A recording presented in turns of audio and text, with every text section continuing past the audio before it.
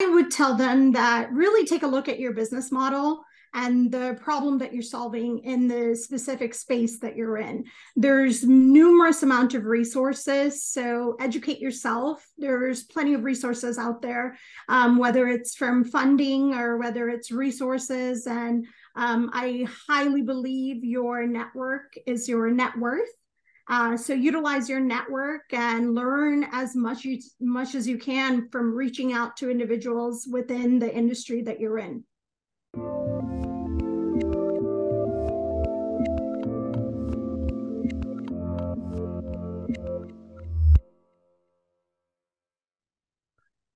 Hey everyone, this is Devin Miller here with another episode of The Inventive Journey. I'm your host, Devin Miller, the serial entrepreneur that's grown several startups into 7- and 8-figure businesses, as well as the founder and CEO of Miller IP Law, where he helps startups and small businesses with their patents and trademarks. If you ever need help with yours, just go to strategymeeting.com, grab some time with us to chat, and we're always here to help. Now, today we've got another great guest on the podcast, Mahboob. And May grew up in New York City before relocating to Texas midway through high school, and then started out or going off to college, started out in pre-med, and then decided to switch over to broadcast journalism. Also did some internships in that field. And then after that, started her own business with cosmetics, I believe, and even going to Singapore to grow that business.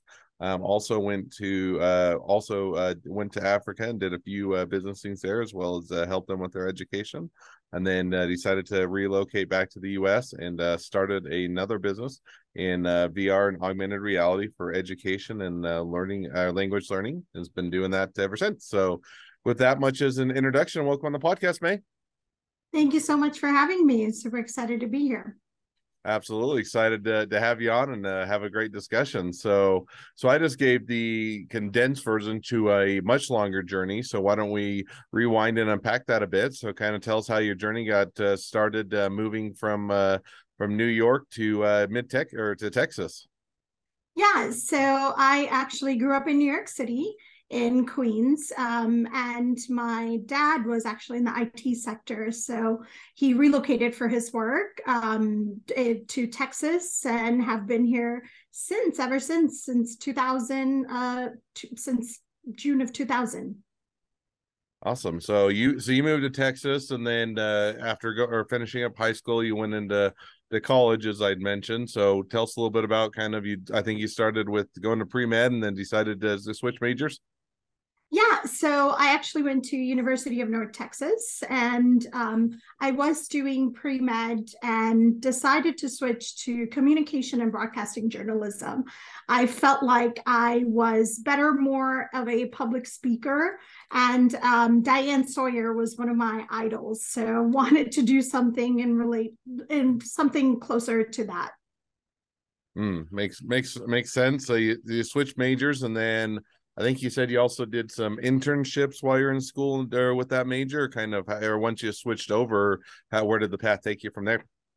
Yeah, so one of the things that I did was while I was going to school, I was actually working in just a college job in the retail sector. So one of the tools that I utilized was I was working for Estee Lauder, and they provided tuition reimbursement if you went to school and got all everything above B's and while you were working full time. So I took advantage of that and double majored in broadcasting and journalism.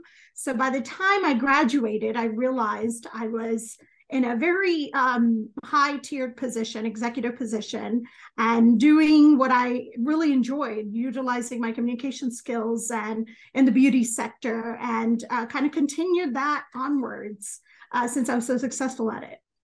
So now you did that, and it started out kind of as maybe internships or doing that while you were in school. Now, I believe at some point that took you over to Singapore. Is that right? It did. So from Estee Lauder, I actually started working for Lush Cosmetics in the US throughout North America, training as well as business development. And what I did was I had a family member in Singapore, and as I was visiting her, one of the things that I was talking to her about is that Singapore didn't have any Lush locations there.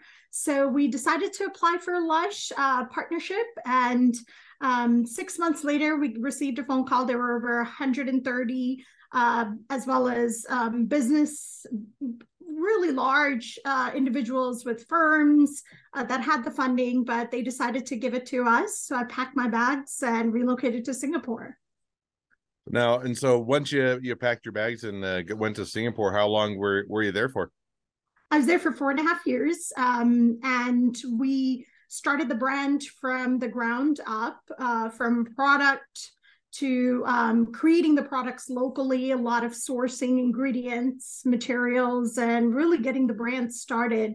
We now have over 9 locations there. So relocated back to the US and became a silent partner. Awesome. Sounds like it was a fun part of the journey. Now, maybe just to follow up that, because I think you mentioned after Singapore, you went to Africa. Is that right? Throughout Singapore, I traveled quite a bit throughout Asia and Africa, and especially with Lush Cosmetics, one of the core values is the ingredients are ethically traded from various sources to really help individuals and small communities throughout Africa, as well as the Southeast Asia region. So I started working with a lot of small communities, especially in education, helping individuals across Africa and Southeast Asia. So you started on that, took advantage of, it sounds like, some great opportunities as well as some great experience. So you were there for Singapore for 4 years and also getting to travel throughout Asia and Africa, building up the business. Now, I think at one point you mentioned that you decided to relocate back to Utah or come back to the States. Is that right? Yeah, so my mom was actually sick, so I decided to spend more time with family and relocated back to Dallas from there. Now, when you're coming back, did you have a plan what you were going to do, or is it just, hey, want to be closer to family and I'll figure it out when I get there? Kind of, what was that their step, or how did it go from there?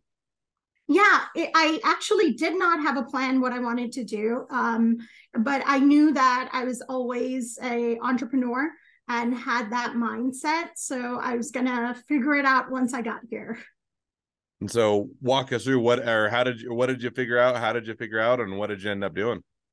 So throughout my travels, I actually met my business partner, who's based out of Sweden, and he has done quite a bit of work with children in sex trafficking and helping children, freeing them from various areas within Southeast Asia.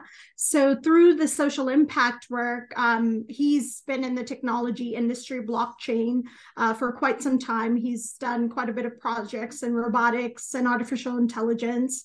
So we decided to combine our powers and work on something where we could help children, and especially providing accessibility of technology to disrupt that cycle and be able to provide educational resources to individuals globally. Now, so that makes sense. So it's great to have that connection. You have the business partner that you met along the journey, so to speak. But now, taking that from kind of an idea or concept, what was the reduction, or how did you actually make that in a business, or where did it take? And kind of give us an idea as to how that got started. Yeah, so it started with a business idea, and I'm very meticulous when it comes to writing out a plan and really figuring out each step of the process. So I have kind of prided myself in marketing as well as product development and seeing it completely through. So we started working on a product, the first product, how we were going to launch it, who our targeted market was, and the problem we were solving. And we knew there was a need for it. And it was a very niche market. So we started kind of building our brand that way. And what was, and I know you hit on it just a bit, but help us understand, what was the actual company? In other words, it sounded like, there was certainly a mission and helping with, education and, realizing that sex trafficking is an issue and everything else. But, what was the business, or what was the problem you're solving, or kind of what did you settle in on as far as kind of now how to make or create something and make it profitable? Yeah, so we started working on TechWays XR was initially the brand, and now we've kind of converted into what's called MBD Financials. And we started off with educational solutions and having that reach in developing communities via VR interactive gamification platform. So whether it was virtual reality or augmented reality, individuals were able to have access to it, and they were learning specific financial models, how to become financial freedom while learning and developing skill sets. So various types of skill sets, whether it was a specific technical skill or if it was, learning how to code, very simplified skill sets, which they could get certified in. So now, is this a non-for-profit, for-profit? In other words, it seems like if you're going into what is typically disadvantaged or third world countries or other way, they don't have a large amount of income to expend on this type of, augmented reality, virtual reality, interactive type of thing, then it seems like, is that something where it's, a charity and people donate and allow you to or accomplish a mission? Or did you make that into a standalone profitable business, or kind of help us to understand that? Yeah, so we were able to come up with a ecosystem where individuals could actually learn, earn, and be able to monetize based off of that. So it's accessibility agnostic, which means you could use a cell phone to have access to it. You could have, if you want more of an immersive experience, you could utilize virtual reality. But what we created is a Web3 in the Web3 space, utilizing not non-fungible tokens, where people can actually create digital twins of products and services and be able to monetize. And we created a reward system. So when you look at the Web2 space, organizations and businesses, they can now transition over into the Web3 space, create a loyalty model, create it with community. But as they're earning, and individuals that are participating within our ecosystem in developing countries, they're earning rewards. And those rewards could be traded in for basic necessities. You've got food at the local grocery store, or clothing, or education in general. Well, sounds like it was a good setup. So now as you kind of got that started, help us understand, how long ago did you get that started, and kind of how's it gone and where's it at today? Yeah, so we started that actually. Initially, it was the development stage, and we were in the education sector here. And then we wanted to create this virtual environment where people could interact, and the platform started growing. So we launched our digital currency as well as the platform around March of last year, and we started really building the brand itself and developing. And then soon it was self-funded between my business partner and I, and we soon realized that it was time to start bringing in VC funding to really grow that platform and the business in itself. I've never raised capital before, so I went and capital raise journey and from May, and we closed a seed round of 10 million around September of last year. Awesome. Sounds like it was a great journey, and we're able to find some great success and raising some of the funds for it. So now help us understand kind of where the business is at today. Is it launched, profitable, making tons of money, still, preparing to launch, got beta testers, gone bankrupt, any or all of the above? Where, kind of give us an idea, where is it at today? Yeah, so we actually are getting ready to launch our product. We went through beta testing. We have various projects, various solutions, various artists, and we're actually onboarding onto our platform. Small businesses to medium-sized businesses that are looking into getting into the space. We're currently onboarding. So we're really excited about the community and the traction we've received. And will become profitable, actually generating revenue as soon as we launch. Awesome. Well, sounds like it's a good, and gives us an idea, when do you think that launch will be, or is that still yet to be defined, or kind of when do you see that happening? We're going to actually have a full launch by the end of this month. Currently, we're still ongoing our beta testing. Awesome. Well, sounds like it'll be fun. So now if we were to kind of maybe project out just a little bit and look into the future a little bit, take the next, 6 to 12 months, where do you see things headed? Where do you hope they'll go? So in 6 to 12 months, we're going to continue to grow out this platform. In addition to that, we're within our roadmap, we are going to add financial solutions. And after that, we're adding digital real estate. So a lot of real world utilities that are being added in with this virtual environment, and where the entire metaverse and cryptocurrency, digital currencies kind of transitioning over to. So our goal is going to be to onboard as many Web2 space and really educate individuals that are currently there that don't quite understand the Web3 space as much as we can, and show them the value behind it. So a continued growth on not just the current product that we're launching, but the future products as well. Awesome. Well, sounds like it'll be an exciting path and hopefully a great journey ahead. So, well, now as we've kind of reached the present day of your journey and even looking a bit into the future as to where things are hopefully headed, great time to transition to the two questions I always ask at the end of each episode. So jump to those now. So the first question I always ask is, along your journey, what was the worst business decision you ever made? And what'd you learn from it? One of the worst business decisions that I've ever made would be utilizing marketing tools way too early. One of the things that I've learned is there's a time and there's a strategic time where to spend those specific funds.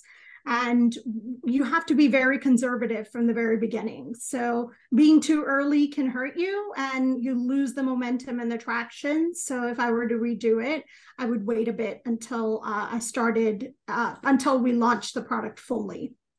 Makes perfect sense. It's always a balance. If you wait too long, you don't want to be kind of the, if we build it, they will come. And then you get here, you build it and nobody comes because you didn't load the pipeline sufficiently before it was ready to launch. But on the other hand, if you get going too early, try and use all the tools and do that, it can kind of cause the opposite thing where you're launching before you're ready and you don't have something that people can use, and you don't have something to sell. So it is that that delicate balance, and makes perfect sense how the mistake was made, but also the great lesson to learn from it.